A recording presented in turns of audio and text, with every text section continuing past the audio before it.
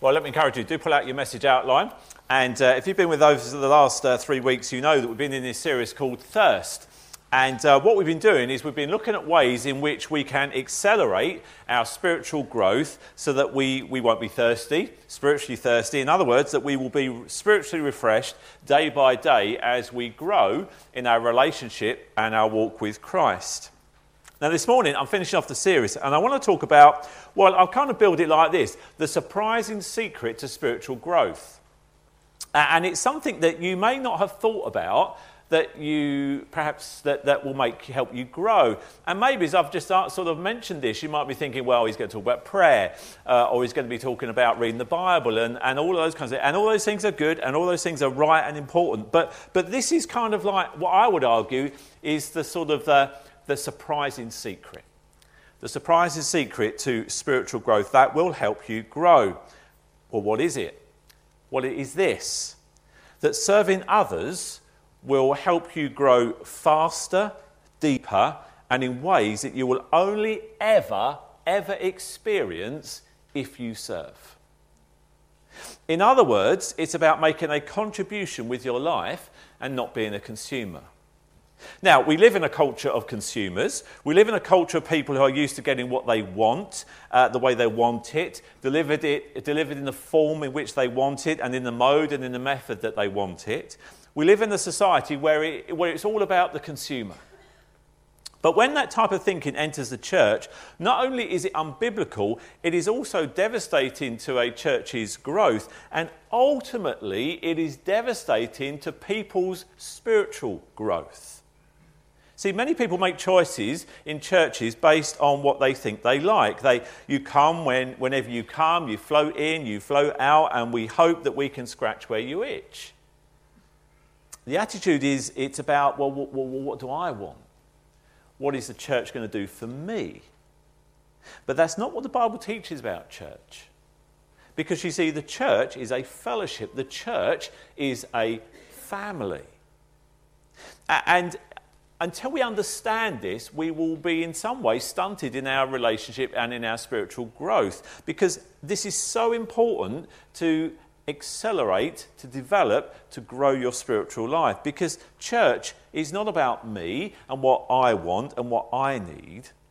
It is about this.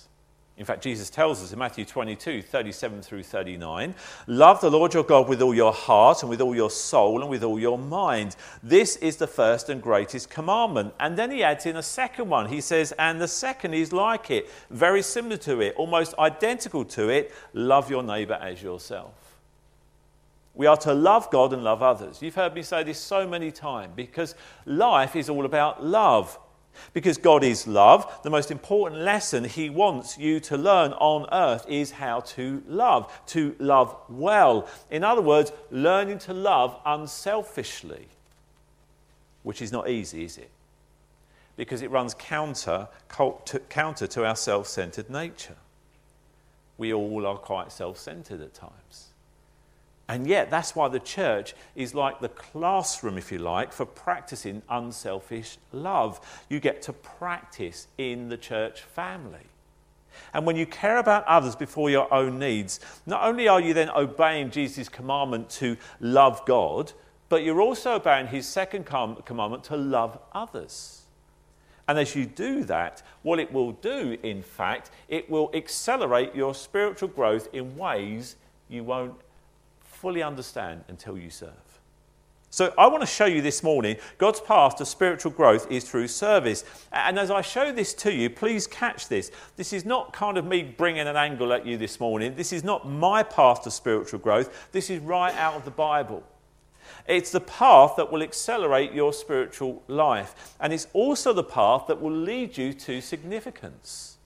See, when God walked on the earth as Jesus, he taught that significance is not tied to wealth and to fame or to power, all the things that the world values. Jesus said, no. If you want to be great, you can be great. You know you want to be great. You want to be significant. If you want meaning, I want you to have meaning. I've created you to fulfill your meaning, but it comes in a radical package. Jesus says if you want to be great, if you want meaning, if you want significance, You can have it, but it's radical. Here it is, he says, serve. Now, anybody else disappointed by that? That is the recipe for greatness? Greatness comes as service? I mean, if I was God, I'd have picked something else, if I'm honest. Thankfully, I'm not. But you see, the root to significance is paved with service, loving and serving others. And what I want to do this morning is I want to sort of take you on a quick tour and just build my case and show you where I'm getting this out of the Bible so that you can better understand this. In fact, this was the life message and teaching of Jesus. Follow it on your outline, because the first thing I want you to see is that Jesus himself served. Jesus served others.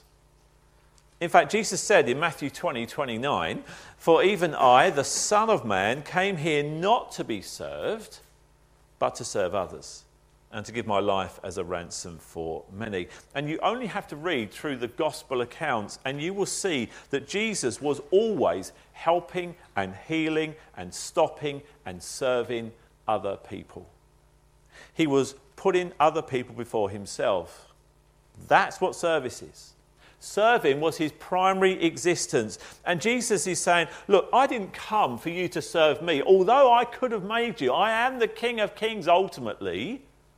But I didn't come so that I would be served, that you would serve me. No, I came instead to serve you. And he moves serving from the distant to the personal. The King of Kings shatters the stereotype of what royalty is all about. He says, I'm going to change things up. I'm going to flip things upside down. I'm going to show you what radical really is all about. I'm here to serve you. So first of all, Jesus served. Secondly, Jesus taught about serving. And he does this time and time again throughout the Gospels. You will see him giving examples and teaching and illustrations of what it is to serve. I guess one of the famous passages in Mark 9 is when Jesus' disciples, his closest followers, well, they were having an argument. They were arguing about something. In fact, it says here, verses 33-35, on the way, the disciples argued about who was going to be the greatest. I mean, can you imagine? I mean, Jesus is there with them, and they're arguing about who's going to be the greatest.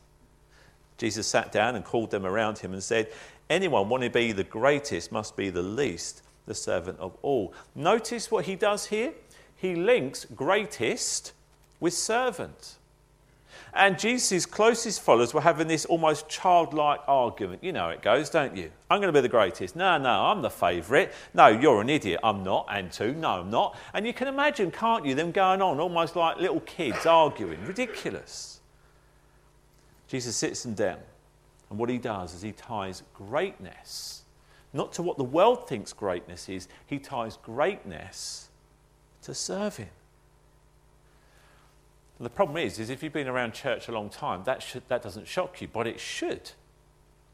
It was stunning 2,000 years ago. It's stunning today if you really stop and think about it.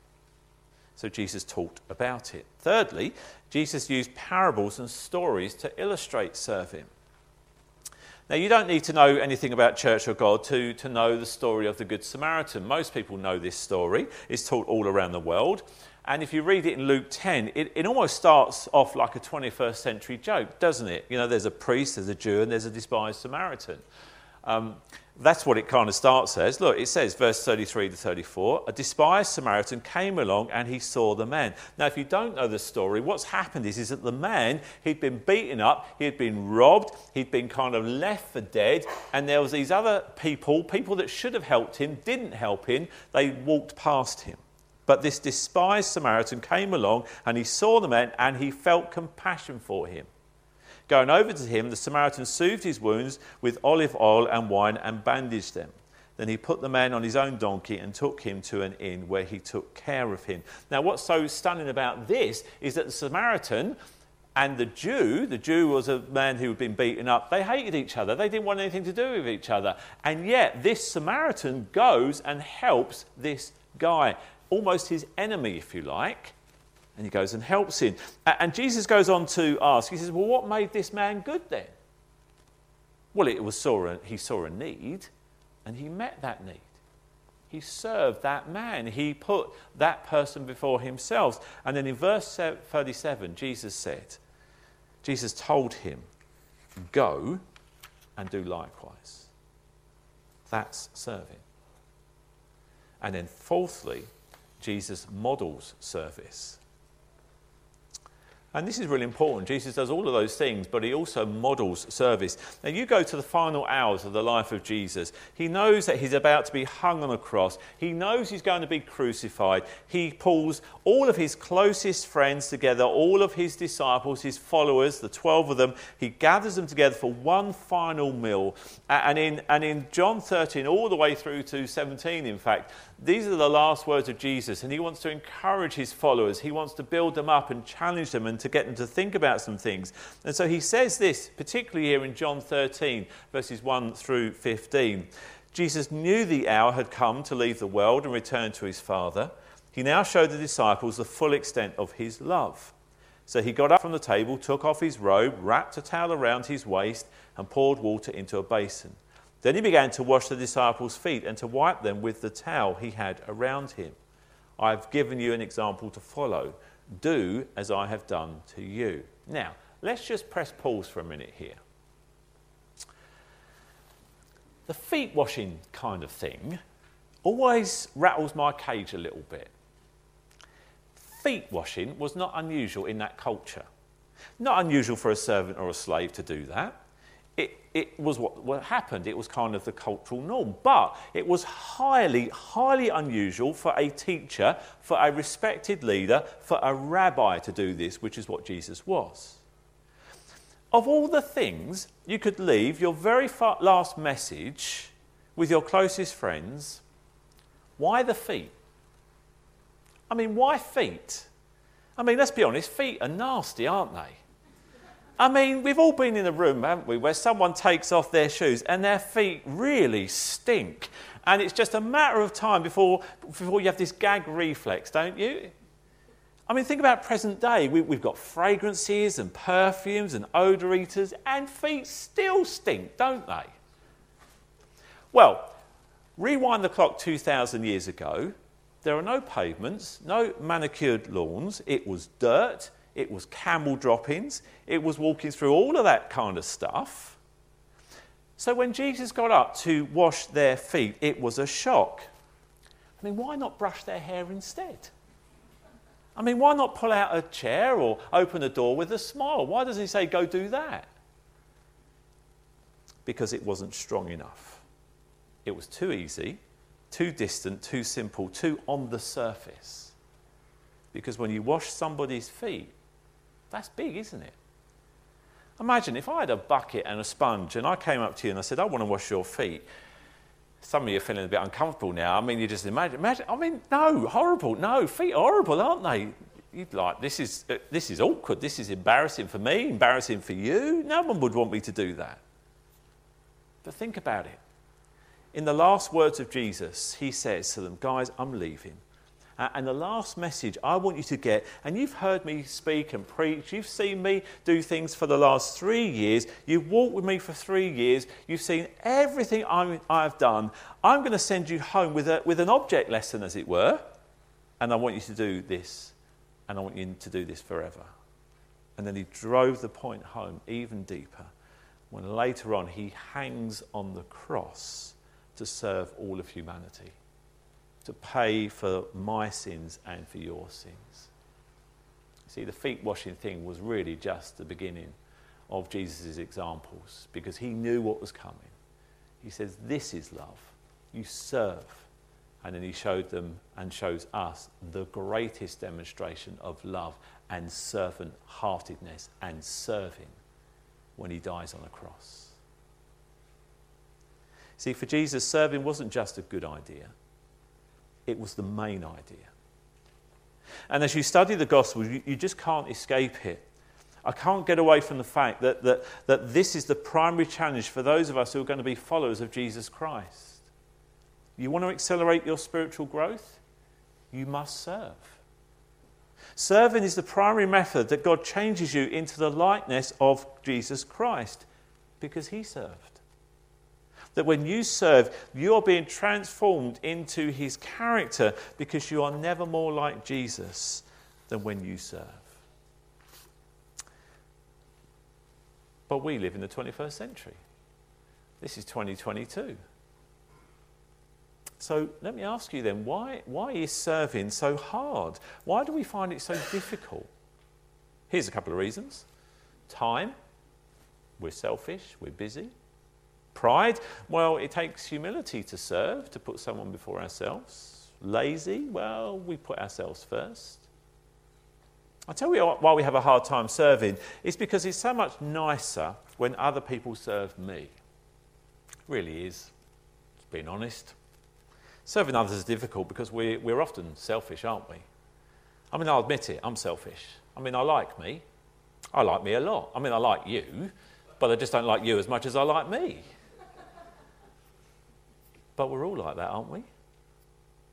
I have this awareness that selfishness is a fatal disease, and I have an extreme case of it, as do you. And I'll tell you why I admit that. Because I'm convinced that until you admit that at the core of who you are, that you are selfish, you are resistant to serve. And until you're willing to admit that, I don't think you're open for change. I don't think you're open for this whole process of what God does in and through people when they serve. And I think it starts there. I think it starts with the heart issue. And you've got to admit that the reason it's so difficult, if I'm really honest, if you're really honest, is that you and we are selfish. And when I talk about serve, I'm not talking about, baking cakes for a church event. You know, you bake cakes, you send them in, and you go, serve, yep, tick, did that one, what's next? No, I'm not talking about that. No, I'm talking about this being a part of your life. I'm talking about this being so part of you that you have this attitude and the actions of a servant that it just flows out of you, that it is your character, that it becomes a part of your lifestyle. It's not something that you do for, say, an hour a week. It's actually who you are. Your life becomes one of service, and not out of obligation, but out of desire, out of worship, out of lifestyle. Now, how do we get there? Because it is a battle, isn't it? This is not kind of easy spiritual growth message this morning. This is a challenge. This is hard. This is a battle because we're battling with our selfish inner nature that we all have. And I don't have this thing mastered. But I think here are two principles about serving from obligation to lifestyle that I think might help you. First of all, I must choose obedience over convenience. If you want serving to be part of your character, you have to choose obedience over convenience. Now, a lot of Christians, they want the benefits of being a Christ follower. They want the perks. They want their prayers answered. They want forgiveness. They want the security of eternal life. They want the power of God that comes with the presence of God. And that's all good. But a lot of us don't want the cost to those benefits. What is the cost? Well, the cost is obedience. What is obedience? Well, obedience is doing what God wants me to do even when it's not convenient. That's what obedience is. And let me show you a great picture of obedience. It's when Jesus was going to find his disciples, the people that were going to journey with him throughout his earthly ministry, and he comes to some fishermen in Matthew 4, verses 19 to 22. Jesus called out to them, "Come be my disciples." And they left their nets at once and went with him. Notice that. You might even want to circle those words, at once. Notice that's obedience. A little further up the shore, he saw two brothers, James and John, mending their nets. He called them to come too. They immediately followed him, leaving the boat and their father behind. Again, notice that word immediately. You might want to circle that in that verse. Notice the two words here, at once and immediately. That is obedience. Now follow with me on this. If I'm a follower of Christ and God's presence is in my life, with his presence I have his power. Then I'm faced with decisions all the time. My goal, my dream, the type of Christ follower I want to be is that when I see a service opportunity, an opportunity to serve, that my nature will be so much like Christ that at once and immediately I would serve. I would take that opportunity and I would serve. That is obedience. Now, I fail at that a lot, as do you. Because many times, you and I, we choose convenience over obedience. Now, if you were to study this passage here in Matthew 4, you might be thinking, well, yeah, but let's be honest, leaving a life of fish, is that really a big deal? But just stop and think about it.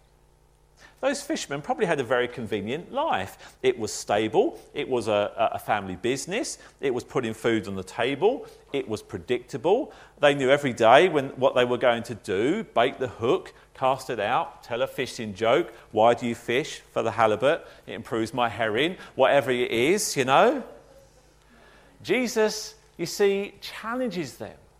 He challenges them to follow him immediately. And he challenges their convenience when he says, follow me. And they choose to obey.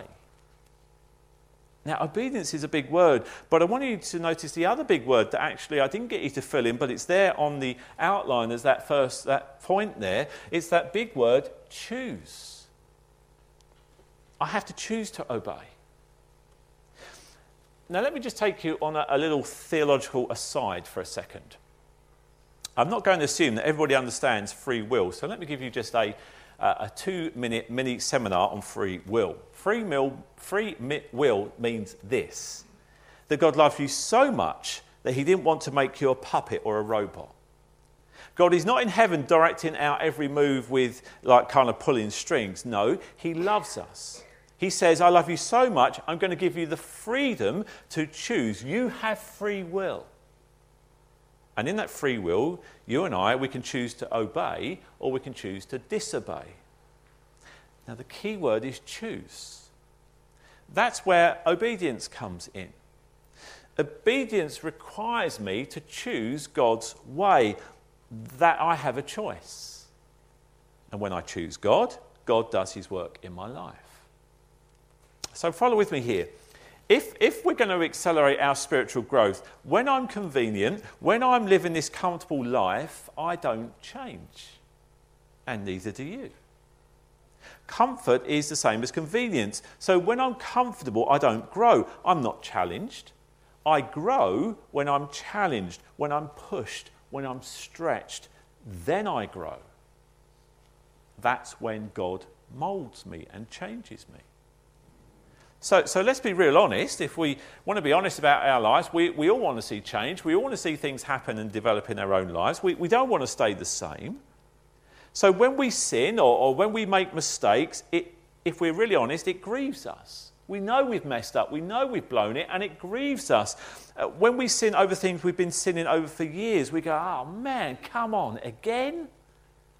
I should be a more mature follower of Christ by now. Why do I give in to it again? What is wrong with me?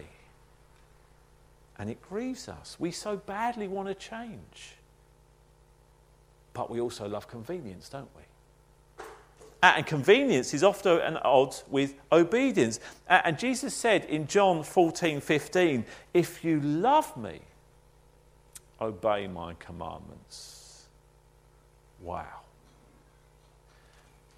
So you're saying, Jesus, that love for you is qualified by my obedience. Not my love for you in the sense of all the other things in my life and reading my Bible and praying and all that kind of stuff. But you're saying actually that real love, it's not a feeling, real love is quantified by obedience.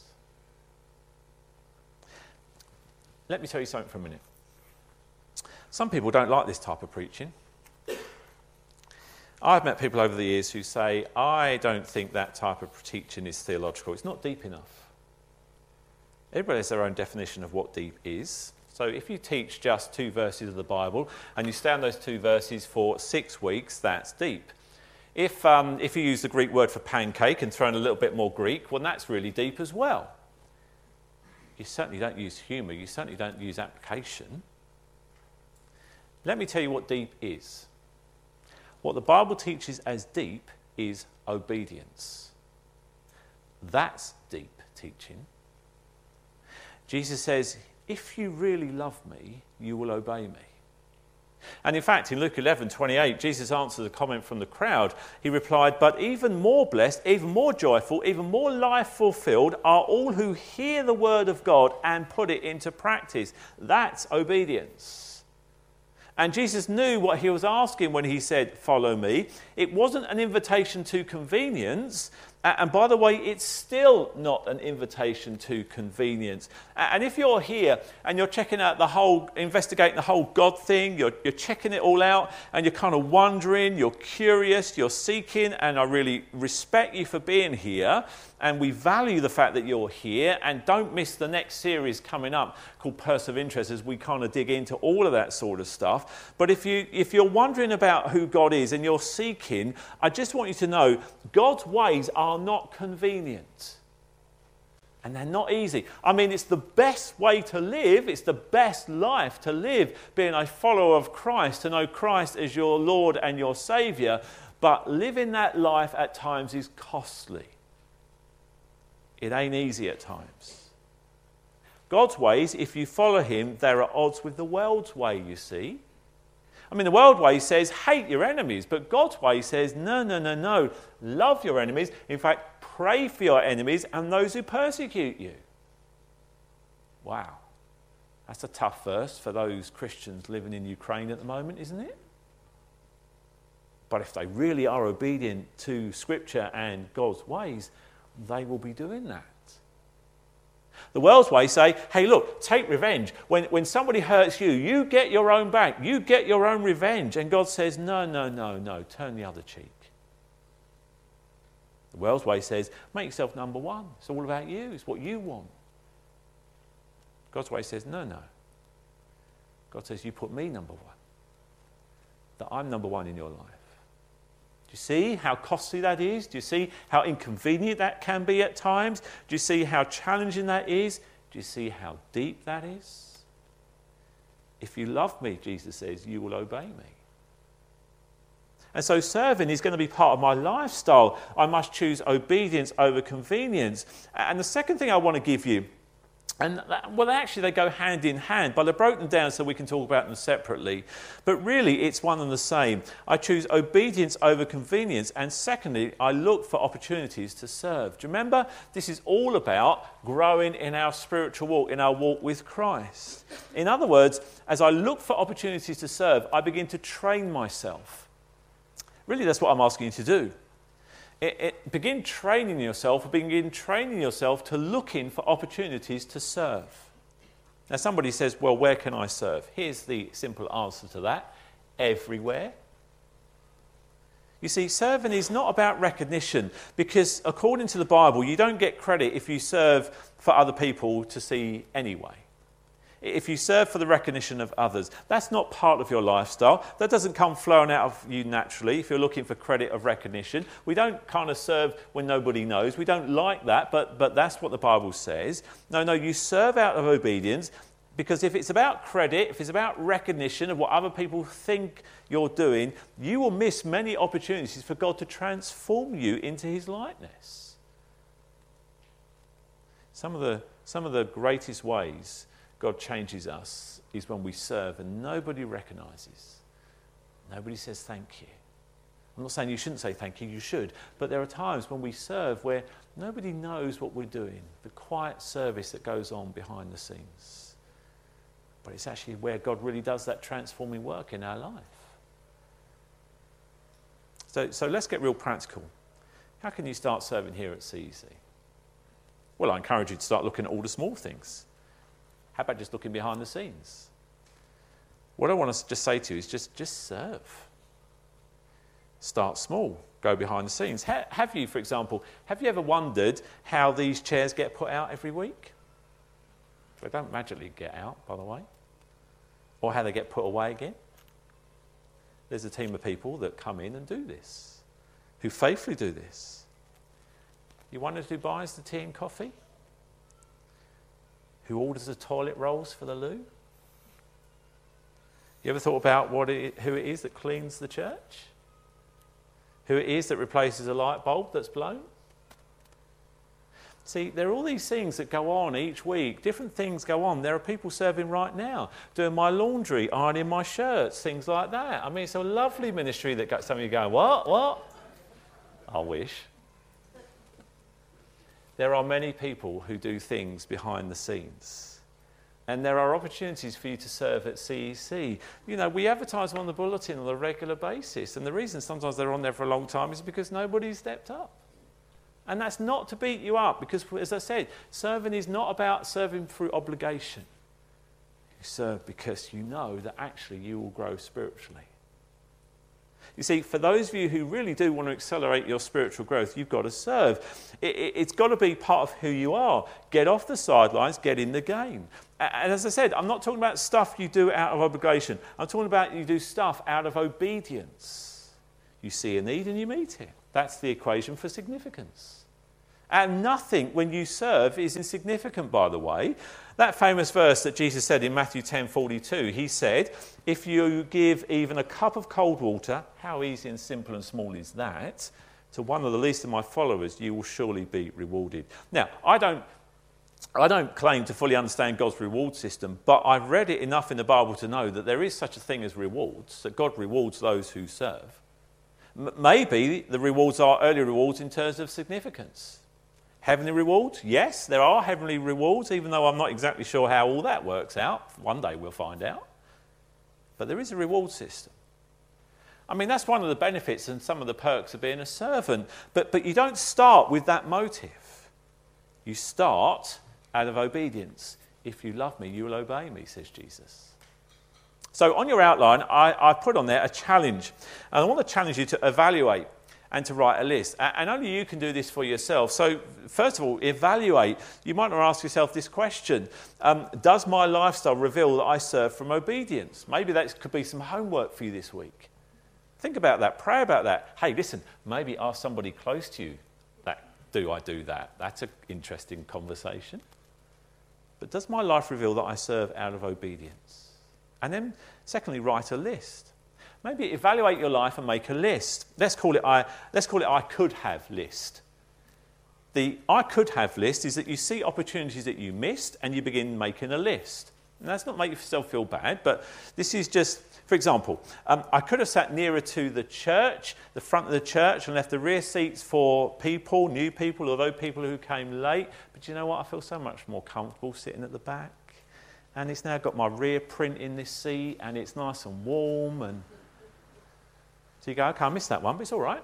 I just write, I could have. Or you walk out and you see some chairs that actually could do with being stacked, and you think, well, somebody else will get that. And then you walk by them and you just think about it, I could have. And what you do is you just begin making a list of all those places where you could have served, not just at church, but in other areas of your life where there were opportunities that God clearly gave to you, but you missed them because of other reasons. And you then write this list, and then you start going through it day by day. And then maybe you think, okay, I'm going to serve today, just a little thing without recognition. And then maybe I'll do that a couple of times this day, and 3 times a day, and 4 times. And then you begin doing it hourly, and then it becomes a part of you. It becomes a part of your character. Because when you realise what you've missed doing, it challenges you, and then you start seeing the opportunities that God gives you. And then it becomes part of your lifestyle, becomes your character. And then you're on a way to being more like Christ. That's why I said at the very beginning of this message that this is the surprising secret to spiritual growth. That in serving you will grow faster, deeper, and in ways that you will only ever experience when you serve. And I pass that on to you because I think you need to understand that this is really important. That in the quietness of your soul, you know that the chase for wealth and success is not really what's going to matter. It's not what's going to last. What is important? Well, Jesus said it in Mark 8:35. If you try to keep your life for yourself, you will lose it. But if you give up your life for my sake and for the sake of the good news, you will find true life. Jesus says, your drive for significance, your drive for meaning, I want that for you. In fact, I put that in your DNA, he says. But there is a better way to get it than what the world says. The right way is to serve. That's why significance comes from serving others. That's why serving others will accelerate your spiritual growth like nothing else. And the great thing is this, we can do this together. Remember, I've said all along, spiritual growth is not a Lone Ranger thing. It's a group project. And one of the great ways you can do that is when you serve together, serving shoulder to shoulder in the work of the kingdom of God. That's where you make the greatest difference. Kingdom God work. And do you know what? I know of nothing more exciting than that. Serving the King of Kings. If you love me, you will obey me, says Jesus. Let's pray. Father, we thank you for just another day to be alive. And we don't want to be the same when we walk out of here. So we thank you for the Bible that we can learn from and be challenged from and figure out how we can live your way. And in the silence of our soul, we admit our selfishness. We admit our desire for convenience.